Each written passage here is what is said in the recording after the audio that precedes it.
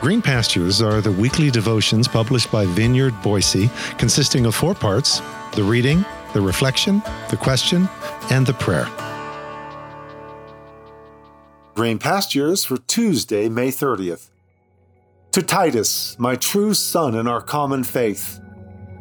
Today's scripture reading is found in Titus chapter 1, verses 1 through 4 from the New International Version, which reads, Paul, a servant of God and an apostle of Jesus Christ, to further the faith of God's elect and their knowledge of the truth that leads to godliness, in the hope of eternal life which God, who does not lie, promised before the beginning of time, and which now at his appointed season he has brought to life through the preaching entrusted to me by the command of God our Savior.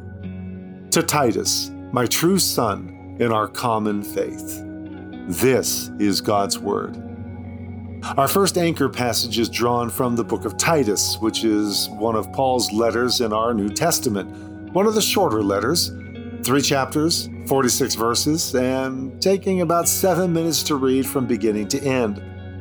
The rhythm and role of these devotions as we encounter each of these anchor passages is to provide the introduction, background, setting, and context. With shorter books such as Titus, we'll have the liberty of reading through the entire book before handing you the specific text which forms the anchor passage that will be introduced for you to read and contemplate a bit prior to the Sunday teaching. So here we are this week with Titus.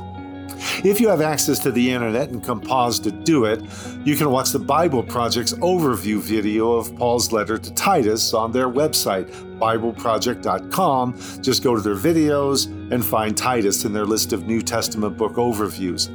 It will take just slightly longer to watch their well-crafted summary than it takes to read the letter itself. And it's worth the time. If you're just listening to this and really can't pause to watch that summary, well, here are the highlights.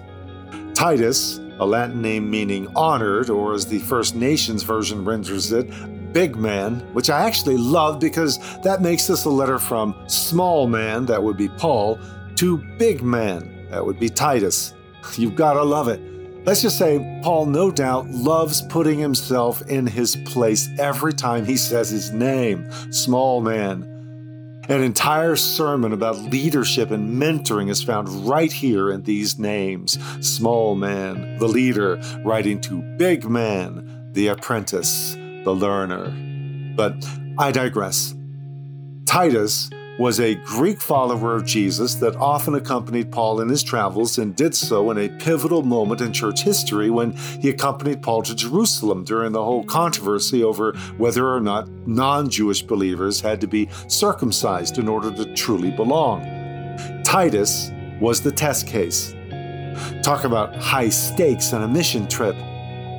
A still very much uncircumcised Titus appears several more times in Paul's correspondence as a reliable co-worker and brother, or as addressed in this letter, his true son in the faith. His current mission? To follow up Paul's previous groundbreaking work on the island of Crete, translated Flesh Eater Island in the First Nations version. How's that for a travel brochure? Right off the coast of Greece. Crete had several key port cities frequented by vessels from all over the Mediterranean, and so was ripe ground for a network of healthy Jewish communities.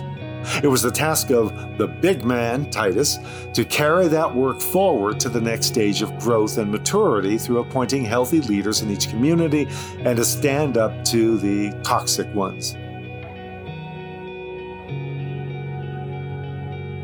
In doing so, Paul lays out the parameters of the new household formed by Christ with healthy interactions between men and women, young and old, as well as between masters and slaves, human slavery being a fact in Paul's world that wasn't directly assaulted but subtly undermined by the way of Jesus, as that way was embraced and practiced over time. Then Paul paints a portrait of the new humanity God is shaping in Jesus, as opposed to the old one exemplified in the notoriously carnal and cheating Cretans. They were liars, and they were proud of it.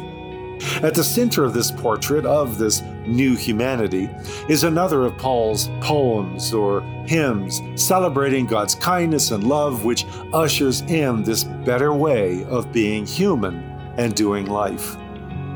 A brief motivational letter to the big man on a relatively big island. Crete is long and thin, 160 miles in length and varying from 7.5 miles to 37 miles wide, with the big, if not somewhat Herculean task of helping to shape a new humanity amidst the rough and tumble world of Flesh Eater Island. And now, to the reading of the letter. So, as we pause for a moment of personal reflection and prayer, ponder. Paul's letter to Titus reflects the trusting delegation of a key task to another. How easily does such delegation come to you?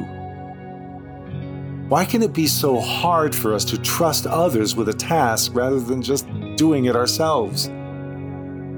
When's the last time you were entrusted with such a task? What did you do with that trust? Lord, speak to us through the pages of this ancient letter. Give me ears to hear and eyes to see.